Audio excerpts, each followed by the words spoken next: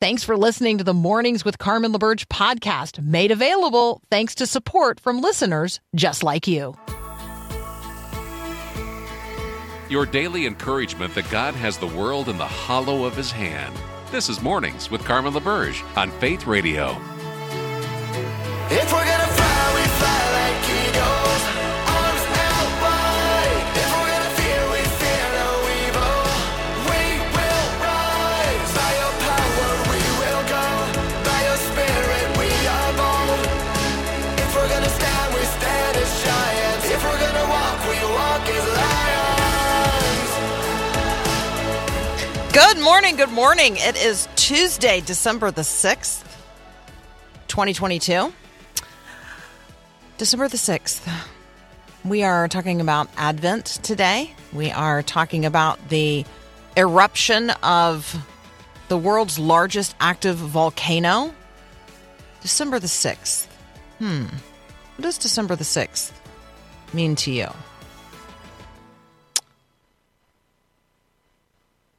Just want you to think about that for just a moment. Because days have meaning and remembrances and specific meaning to certain people. It was on this day in 1941 that Japanese bombers launched a surprise aerial attack on the U.S. naval base at Pearl Harbor on the island of Oahu, Hawaii.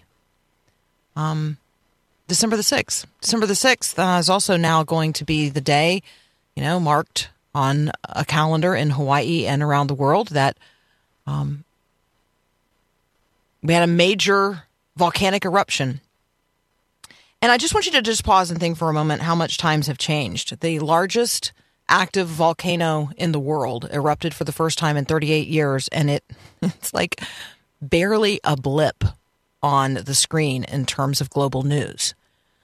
Had this happened without all of the warnings that we now have, because seismologists tell us to get out of the way. They tell us that the rumblings of the earth mean something. They warn us in advance that, we're noting all of these tremors, and it means that the volcano is moving toward eruption. And so even though, yes, lots of places have been covered with ash, and there's a magnificent lava flow, the word used to describe it is excited.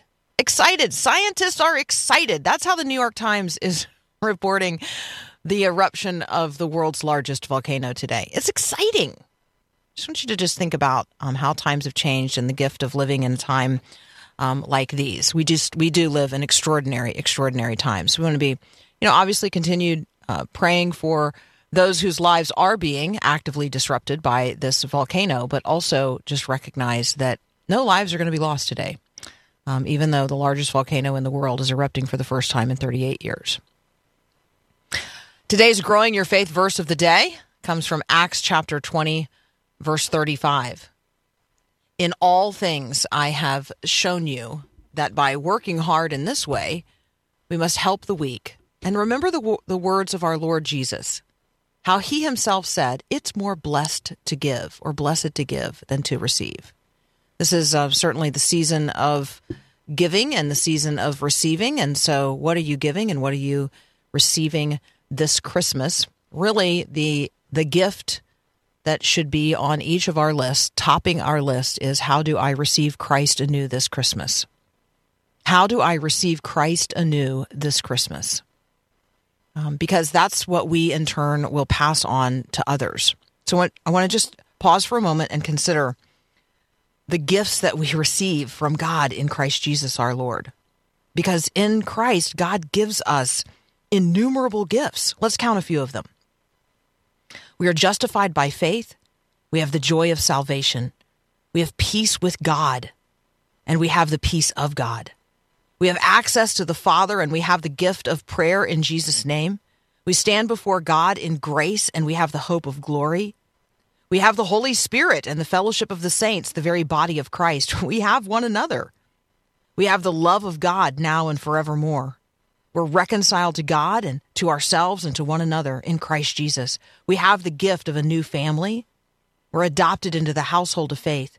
We have redemption, spiritual gifts, and the promises of heaven. We have the forgiveness of sins, and we have the victory over sin itself. We have purpose in life and hope beyond death. We have the very righteousness of Christ himself. We have life, real life now, and glory forevermore. We have mercies new every morning. We have grace all sufficient to the day. We have Christ interceding for us right now, preparing a place for us right now that we might be with him forever.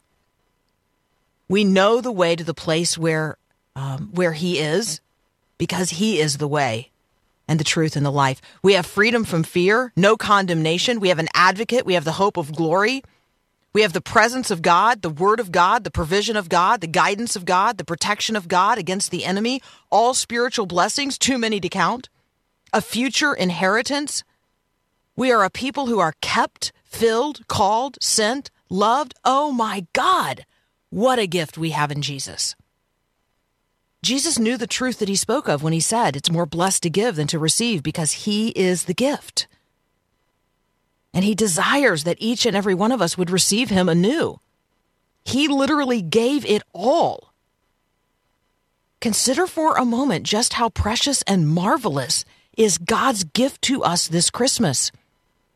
He gave us his son, wrapped in human flesh and lying in a manger, wrapped in human flesh and dying on a cross, wrapped in human flesh and rising from the grave, wrapped in human flesh and ascended into heaven, wrapped in human flesh, your flesh, my flesh, right now, by the present power of the Holy Spirit, inside those who have believed and received. What a gift we have in Jesus. Let's unwrap him today. Nick Pitts is going to join us next, and we're going to unpack some of the headlines of the day. You're listening to Mornings with Carmen. I'm Carmen LaBerge. This is Faith Radio.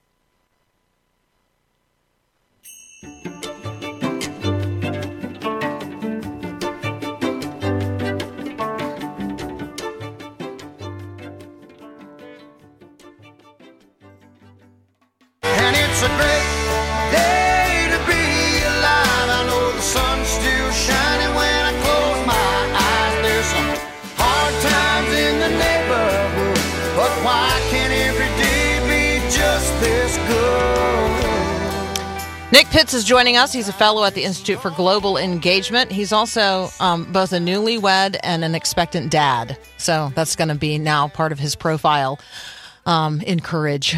Welcome back, sir. So good to be with you, Carmen. So good to be with you. This is the last Christmas of the kind of peace in your house that exists without children. I'm just saying. You got to revel in it, man. And hopefully the last Christmas where the chaos of trying to prepare for a child. No, man, I hope not. I hope you're preparing for a child lots of Christmases in the future. I hope there's a whole flock of pits true. coming. No, that's true. That sounds like a great 80s band, by the way. Oh, yeah, a flock of pits. Oh no, totally, yeah. Absolutely. Amy Grant, you love her, and there's some news related to her that I'd like for you to share with the peeps. Well, Amy Grant, national treasure, the hero that we need, that we don't deserve. She was the White House gave honor where honor is due. This past weekend, they honored her for her significant achievements. She became the first contemporary Christian music star to receive the Kennedy Center honors, and she was honored alongside various other artists this past weekend. And my goodness, I know that some, all they want for Christmas is Mariah Carey. But as for me and my house, there is nothing better than a tender Tennessee Christmas as we feel the breath of heaven, as we continue to think through our grown-up Christmas list. I love the way you phrase that. Thank you for working so diligently to put all of those song titles together. If you're listening right now and you're not familiar with the music of Amy Grant, Nick and I are sad for you, and we want you to listen to Amy Grant, whatever she's singing this Christmas, because that's the soundtrack. I got to tell you, Amy Grant is basically the soundtrack of my high school and college Christian life. And so thus the soundtrack that I return to in my mind, like when I think of Emmanuel, or I think of a light unto my feet, or all of the song titles that you just uttered. Like that's what I think of. Oh yeah. When she says, "Hark, the herald angels sing," like that is a distinctive tone that will shoot through the coldest of hearts and warm them with the Christmas spirit. She's just incredible. And it's just, again, just from a broader picture and in all seriousness, Christmas is just a beautiful time and such an easy time to talk about the birth of Jesus. At the end of the day, these are all songs that we sing, and they're all songs that we're familiar with. But it's one of those things where it's good to be reminded, as Paul said in Philippians 3, of these very truths. And why not remind individuals of these truths as you're singing them along or you're hearing them overhead as you shop through the stores? I love that. It's a good opportunity also just to recognize that there's still opportunities for Christians to make an impact in the culture in ways that the culture actually does positively respond to, and that's why we wanted to highlight this this award that Amy Grant has been honored with. She's an honorable Christian sister, and just wanted to celebrate that today. Nick and I will be back in just a moment. We're going to talk about the word of the year and then words of the year, because come to find out, different dictionaries online think different words are the word of the year. You might not know either one of them. Goblin mode? What is goblin mode? Nick's going to tell us next here on Mornings with Carmen. Hey, did you hear the news recently? There are now 8 billion people in the world. My name's Carmen LaBerge. I am one of them, and so are you. So let's all praise the Lord. Here at Faith Radio, we are telling the whole world about Jesus and helping believers live out their faith every day. If you'd like to help us do that, you're still needed. Your financial support changes lives. You can make a difference with your gift right now at myfaithradio.com. Help us reach the world for Jesus Christ. The herald angels sing, glory to the newborn King. All right. Paul Perot is getting, you're getting a demerit, because that should have been Amy Grant. I don't know what you're thinking. I'm sorry, Nick. I'm sorry. And he goes and does something like this. I know. Is it possible? I have no idea what goblin mode is, but is it possible that Paul's in goblin mode, Nick? I don't know. What is goblin mode? Easily going into goblin mode right now by forsaking Amy Grant when it was just the easy setup. Paul's going to do what Paul wants to do. We're in Paul's world. We're all just living in it. No, but so Oxford, as they do every year, has chosen their word of the year, and this is the winning word this year is goblin mode, and it's a slang term. It's popularized on Twitter as well as around Gen Z. It's just essentially you're just kind of lazy. You're just doing your own thing. It's greedy, unapologetically self-indulgent. For those sports fans that are listening right now, goblin mode was really epitomized this past calendar year, or maybe even 2 years ago. I can't remember, when you saw Antonio Brown of the Tampa Bay Buccaneers run off the field with his shirt off in the middle of a game and essentially retire. That epitomized for many this idea of goblin mode. It actually went viral during this time. It's this idea of doing whatever you want regardless of the consequences. But Carmen, as is often the case, there was writing, there's research on this that would indicate and that would have forecast this type of word as well as this mentality would take hold.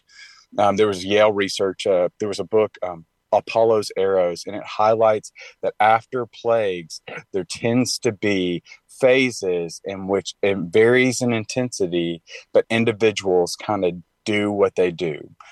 We remember this after the Roaring 20s, right? After the Spanish flu swept across the U.S. and the world, that essentially after these pandemics, you have individuals that have a new zest for life and a keen understanding of the brevity of life. And so in turn, what we're hearing about today is that individuals are going goblin mode. They're just doing what they want to do because they realize that tomorrow is not guaranteed. When you think about the way that people are like halfway checking out of work, where they're working as much or as little as they see fit, going into the office if and when they decide they want to, is that a part of this? Like, do you see those as connected? Yeah, to a certain degree, I do. They're probably connected by the underlying principle of, again, this, I'm going to get mine. I'm going to do me. I'm going to make sure that my needs are fulfilled. One, again, just reminded of with the quiet super quitting. Selfish. It's just like super selfish. Oh yeah. But with the quiet quitting, what you're saying is that individuals aren't doing responsibilities. They're just not going above and beyond. And in turn, they're recognizing the various other aspects of life. And so it's that component of doing just enough to get by, but also recognizing the various other things that they want to do. And it increasingly is just a part of this kind of goblin mode mentality of it's all about me. We're living in one particular world and everybody else is just operating around that. Okay, so this seems like a real opportunity for Christians to lean in and become apologists for that which is not self-indulgent, lazy, slovenly, or greedy. Like, right? Yeah. And so maybe goblin mode is a good opportunity for us as Christians to lean in today to talk about literally the word of the year, according to Oxford Dictionary, and talk with other people about this, and that this is just not the life. This is not true life. It's not real life. It's not the flourishing that God gave us in Christ Jesus. Like this is not life, not real life. I completely agree, Carmen. It is a keen reminder for us, especially for those that have ears to hear, just to remember there's a way that seems right to man, but ends in destruction. That's essentially what goblin mode is. But it's also driven by a legitimate desire of wanting to get the most out of this life. And individuals know, and they need to hear that goblin mode might feel good in the moment, but it's not going to end well at the end. And so what you want to be keenly aware of is I second the emotion of wanting to get the most out of life. I question the means by which you're doing so, which is very self-indulgent and selfish. All right. That's super helpful. Speaking of self-indulgence and just doing whatever's right in your own eyes, Kate Hudson is in the news. She has said, I'm not interested in forcing a conventional idea of love on anyone. And she is talking about how she, in her view, effectively co-parents her 3 children with their 3 different dads. Can you just talk with us about this in terms of a cultural icon and an influence in the culture today? Yeah, so Kate Hudson from movies such as Failure to Launch and Fool's Gold and every romantic comedy of the 1990s is now, we're starting to see that she has a particular parenting mode that as a soon-to-be parent, I'm not reading about in any of the books that I'm staying up late at night trying to figure this out. She has a child with her ex-husband, a child with her ex-fiance, and a child with her current fiance right now, and she sees nothing wrong, and it's a highly effective parenting mode to be able to be a parent, a mother to each of these 3 children with each of these 3 different men. I question the veracity of this, and I question the effectiveness of this, as well as I wonder how our kids are doing. But I do think that this is a part of a growing trend that we're seeing, that just underneath the bedrock of society is this understanding that the marital commitment is more optional and not covenantal, right? It's this popularized term by Michael Savage of the New York Times, this idea of being monogamish, that infidelity is something that is just it's not feasible in the 21st century. And we just need to kind of, again, go back to goblin mode, kind of do our own thing, get the most out of this life because we only get one chance to do it. And I would just, again, just question the wisdom and this style. Yeah. Apparently, as a culture, we are much more accepting of men who father children with more than one woman than we are of women who have children with more than one man. Now, that is an interesting cultural note, maybe to, just in terms of your conversational points today, the way God designed life. Go back and read the Genesis narrative, understand that Jesus affirms male-female marriage. He affirms monogamy. He affirms that the family is God's design for the birth and nurture of children and the ordering of our life together as a people. And so when we see that break down, and Kate Hudson's she's just the latest example of this.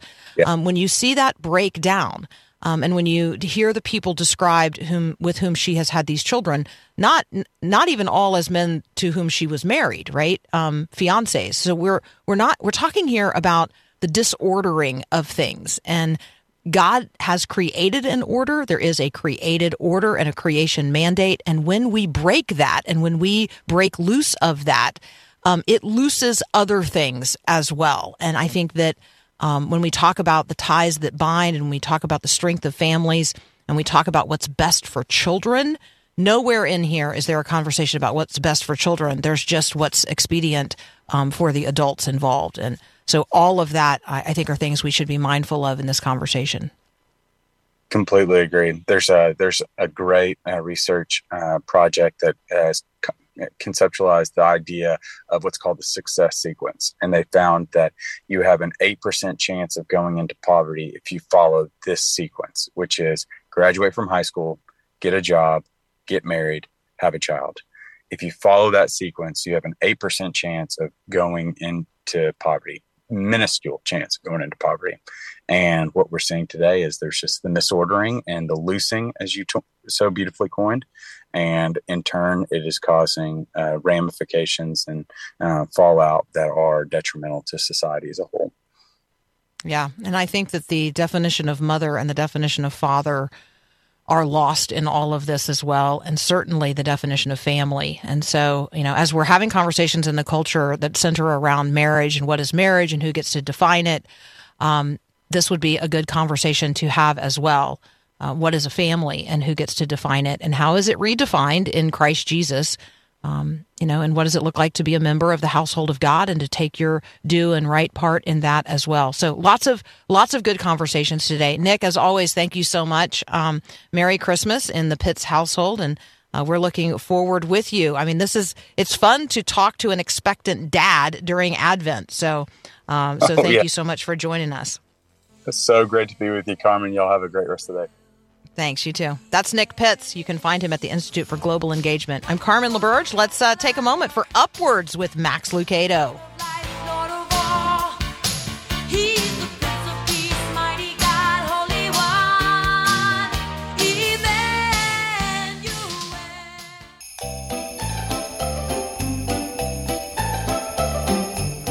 All right, we got all kinds of things going on around the world today. I'm wondering if you have thought for just a moment that he has the whole world in his hands. He has the whole world in his hands. When we think about things, related to Christmas, and maybe things that people are paying attention to, or singing or listening to, I want you to listen to the words of songs out there, and I want you to sort of ask yourself, is this Christmas song, quote unquote Christmas song, really a Christmas song? Or is it some kind of nod to a cultural idea related to Christmas that's really not Christian at all? Like that's the discernment filter that I'd like for each of us to put on and think about in these days. Here's an example. The Santa Claus is coming to town. All right, Santa Claus is coming to town. Now, recognizing that we have all kinds of people listening right now, I'm not going to say anything here that draws those beliefs into question. What I am going to lift up is maybe just the conversation about he knows when you're sleeping and he knows when you're awake. He knows when you've been bad or good, so be good for goodness sake. I'm not sure that's even something that we want to be repeating to our kids. The one who knows when you're sleeping and knows when you're awake is God. The one who knows if you've been bad or good is God. And we're not good for goodness sake. We're good because we love God and we're his image bearers and he is good. We're good because God is good. It's a reflection of who we are as image bearers of God, that we would be good, not in order that we might get something, but in order that we might be who we were created to be. So listen to the words, consider the words that you're singing, that you're playing, that kids are hearing, and stop every once in a while and just say, hey, I know this is a super fun song to sing about Santa Claus coming to town, but let me tell you who really knows when you're sleeping, and who really knows when you're awake, and who really knows if you've been bad or good, and why we're good, why we seek to lead lives that please God, because they're actually a reflection of God to the world. So let's be good for goodness sake, recognizing that God is the one who is good and goodness itself. Luke Moon's going to join us next from the Philos Project and Providence Magazine. We're going to take a spin around the globe. What in the world is going on in the world? God's got it all in his hands, so let's try to get a hold of it in our minds. That's up next here on Mornings with Carmen. The wise men will bow down before the throne, and at his feet they'll cast their golden crowns when the man comes around. Luke Moon is joining us now. You can find him at the Philos Project, philosproject.org, also at Providence Magazine. Hey, Luke, welcome back. Merry Christmas. Thank you. Good morning, Carmen. Good morning.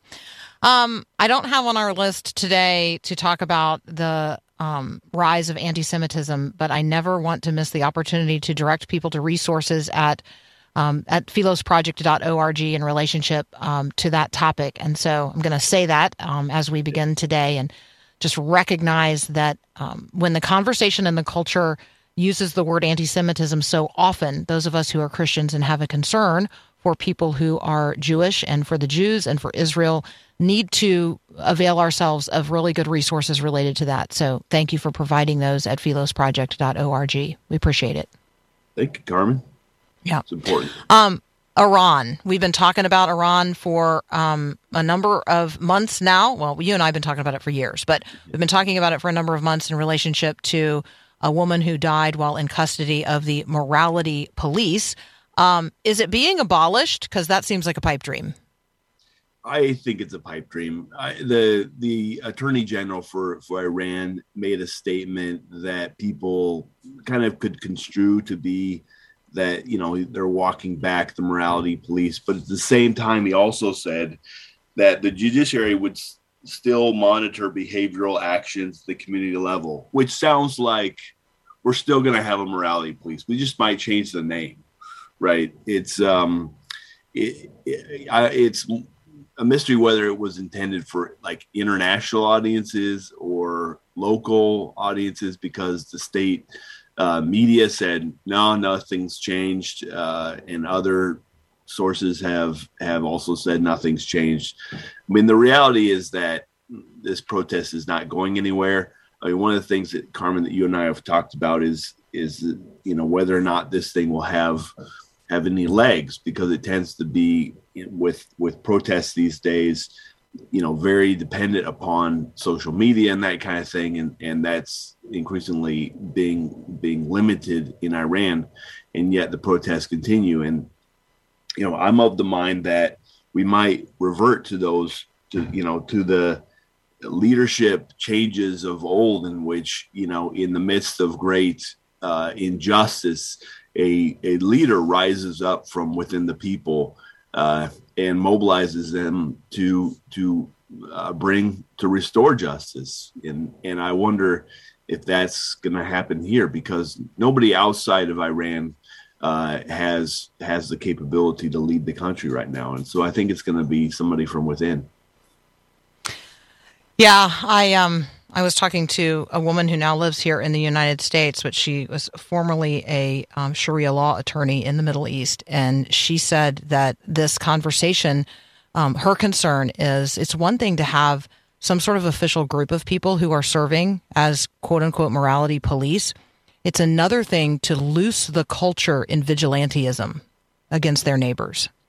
And so there are a couple of different ways, I think, to see an announcement even if it's one guy talking about one aspect of how Sharia law is going to be enforced related to women. It's if you strip away the official mechanism, do you not loose the unofficial mechanisms? And that was her concern in looking at this, and it was not one that I had heard, raised elsewhere. So just thought I would surface that as well. Certainly the videos that we see where it certainly appears as if older women who are completely covered are physically beating, kicking and stomping on young women who are not wearing their hijab. That doesn't look like morality police to me. That looks like vigilantism. Yeah.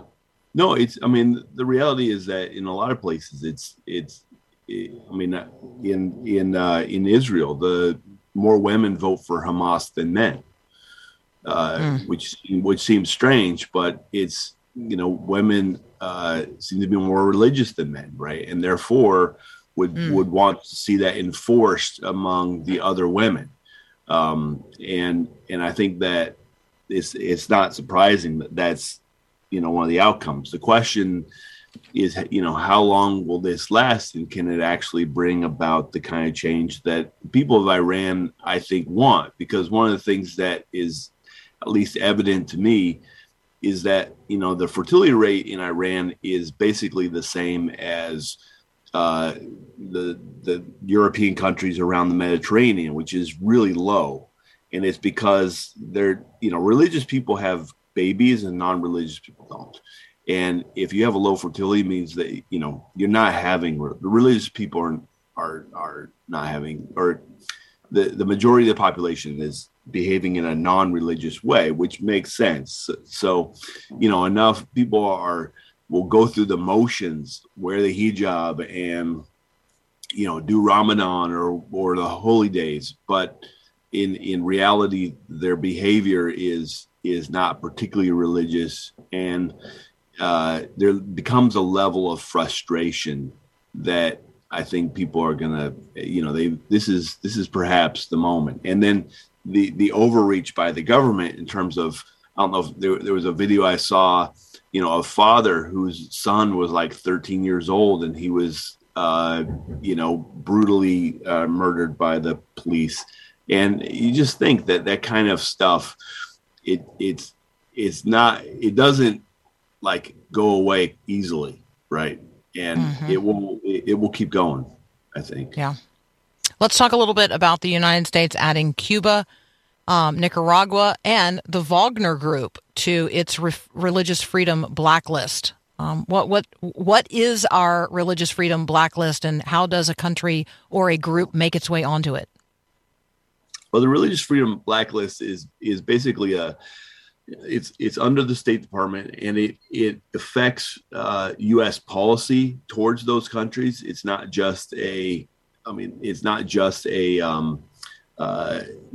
a slap on the wrist kind of thing. It actually impacts how the U.S. Gives money, how it gives aid, how it provides military assistance. It actually has like legal ramifications. And so Cuba was added to the list because has been an increase in harassment of Christians in the country pretty consistently. And then Nicaragua, the president, Daniel Ortega, there was kind of an attempted revolution against him back in 2018. The Catholic Church was very much involved in that, and he is very anti-Catholic and has done things to undermine the Catholic Church. He has the bishop for the country is under house arrest, that kind of thing, and so it is. It's on the list because of the Nicaragua's anti-Catholic stuff. And then the Wagner Group, those are a bunch of bad dudes. I mean, they're mercenaries but this in particular, they're on the list because of their involvement in the Central African Republic, and the ongoing kind of civil war that's taking place in that country, and just kind of sexual violence and just general mercenary behavior. They're pretty bad. They've been bad in Ukraine as well. I mean, they're one of the world's, I think, largest mercenary organizations, and they're bad. All right, we're going to continue our conversation here in just a moment with Luke Moon. We are going to pivot to a conversation about Ukraine. There has been what I will regard as an escalation in the war in Ukraine. Drone strikes hit Russian bases yesterday, some 300 miles from the Ukrainian border, so in the interior of Russia. And I say drone strikes, and I refer to Ukraine, but Ukraine has not formally confirmed carrying out these drone attacks. But the attacks certainly exposed Russia's vulnerability, as some of those sites house nuclear-capable bombers. Russia has restated that there are now no prospects for peace talks. So what does it look like in this season when the Prince of Peace comes to bring peace on earth and goodwill to men, to be in a state of time when the peace table and peace talks is just not even a place that Russia and Ukraine can get to? We're going to have that conversation with Luke in just a moment. You're listening to Mornings with Carmen. Thanks for listening to the podcast of Mornings with Carmen. As you know, this is a rebroadcast of what we do on live radio every day. There's a lot going on at Faith Radio, tons of free resources just waiting for you at myfaithradio.com. Right now, we're inviting you to share your Faith Radio story. What do you love about Faith Radio? What do you love about Mornings with Carmen? How has this program changed the way you think, or the way you live, the way you engage others in the conversations of the day? We really do want to hear from you. Your story could encourage someone else and certainly glorify God. So share what you love about Faith Radio by calling 877-933-2484 and leave us a message today. Again, thanks for listening. Another tender Tennessee Christmas, the only Christmas. Returning to our conversation with Luke Moon. Luke, bring us up to date on Russia in relationship to Ukraine, because they have certainly not eased up any in recent days. No, like you said, there was the attack by, I'm assuming it's the Ukrainians attacking the air bases in Russia. That's a big change.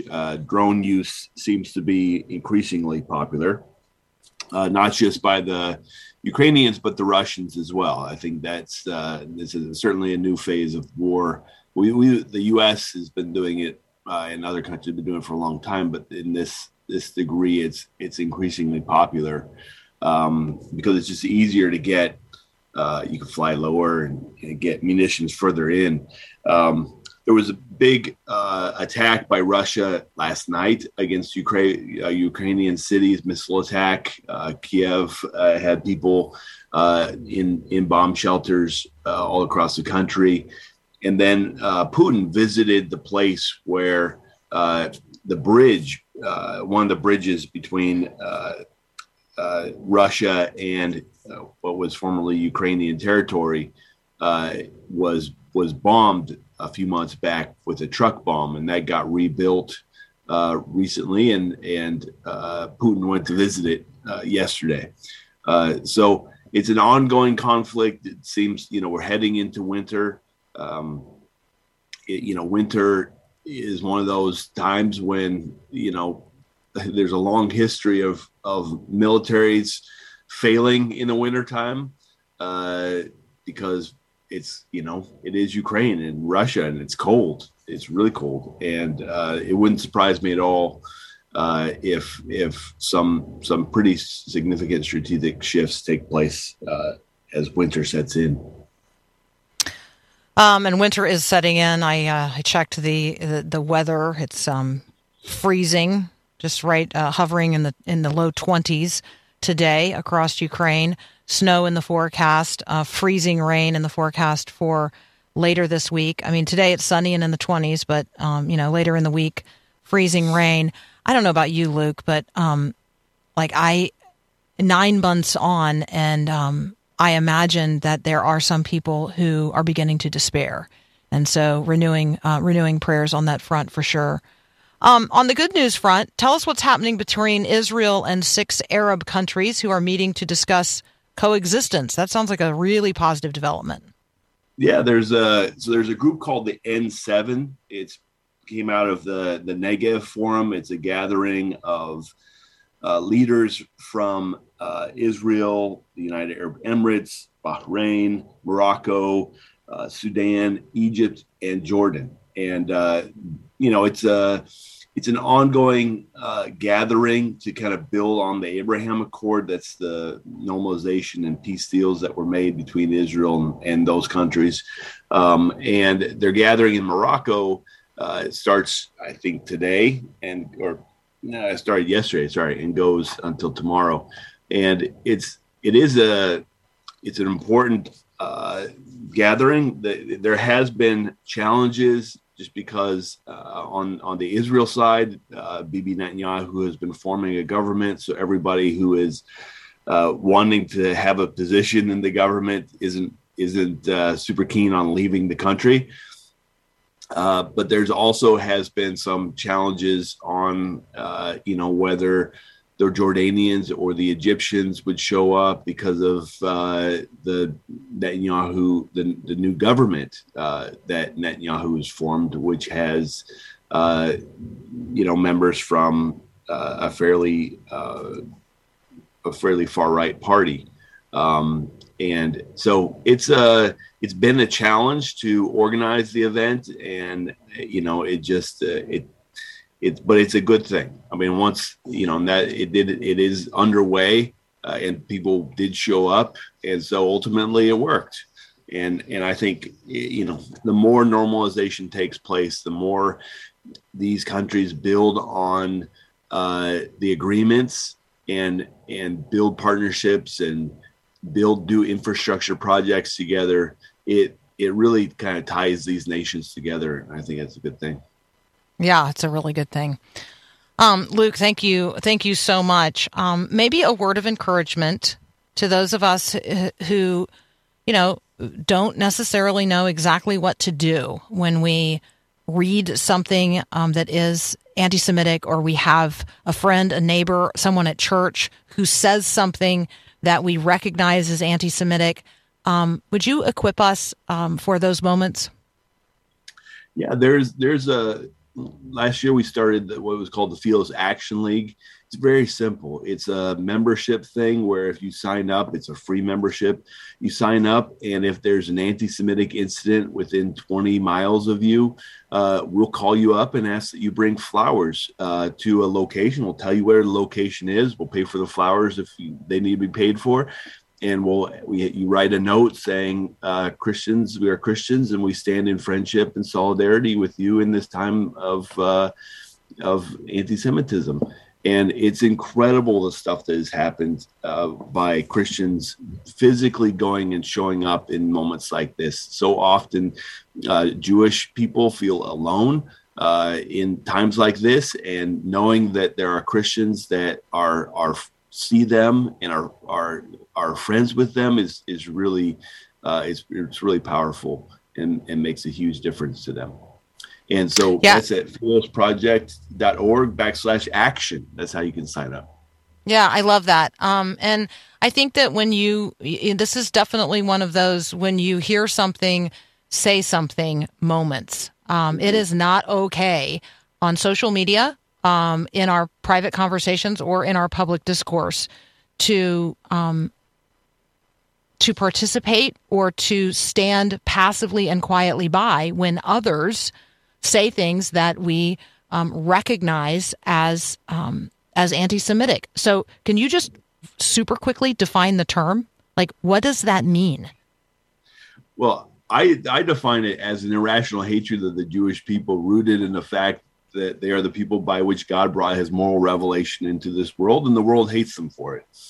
But it's really singling out the Jews as the scapegoat of whatever the problems are. If you think that if you hate the news, the Jews own the newspaper. If you hate Hollywood, the Jews run Hollywood. It's a scapegoating that's centuries old, millennia old, singling out the Jews because and I think it's because there's a spiritual dimension to this, and I think it manifests itself far too often, and also strangely enough, people with like Kanye, who has he's struggled with mental illness, and he just keeps lashing out and again and again and again, and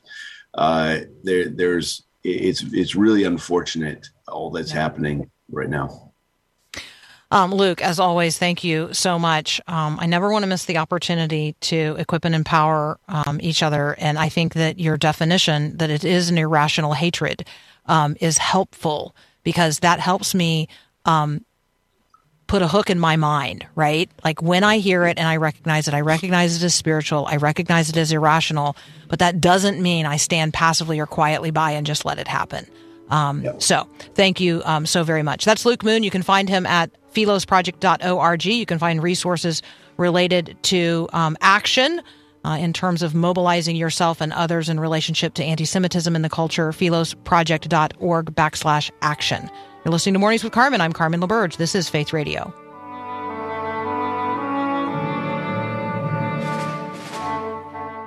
Ring the bell,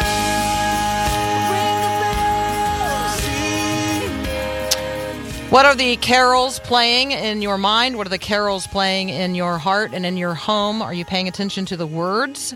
We're going to lead off the next hour with a conversation about Christmas bells.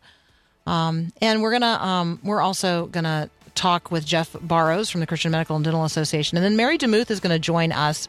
We're going to talk about how we engage with our grown-up children who are or are not believers. Thanks for listening to Mornings with Carmen LaBerge. Podcasts like this are available because of your support. If it's important to you to hear things that encourage your faith, click the link in the show notes to give now. And thanks.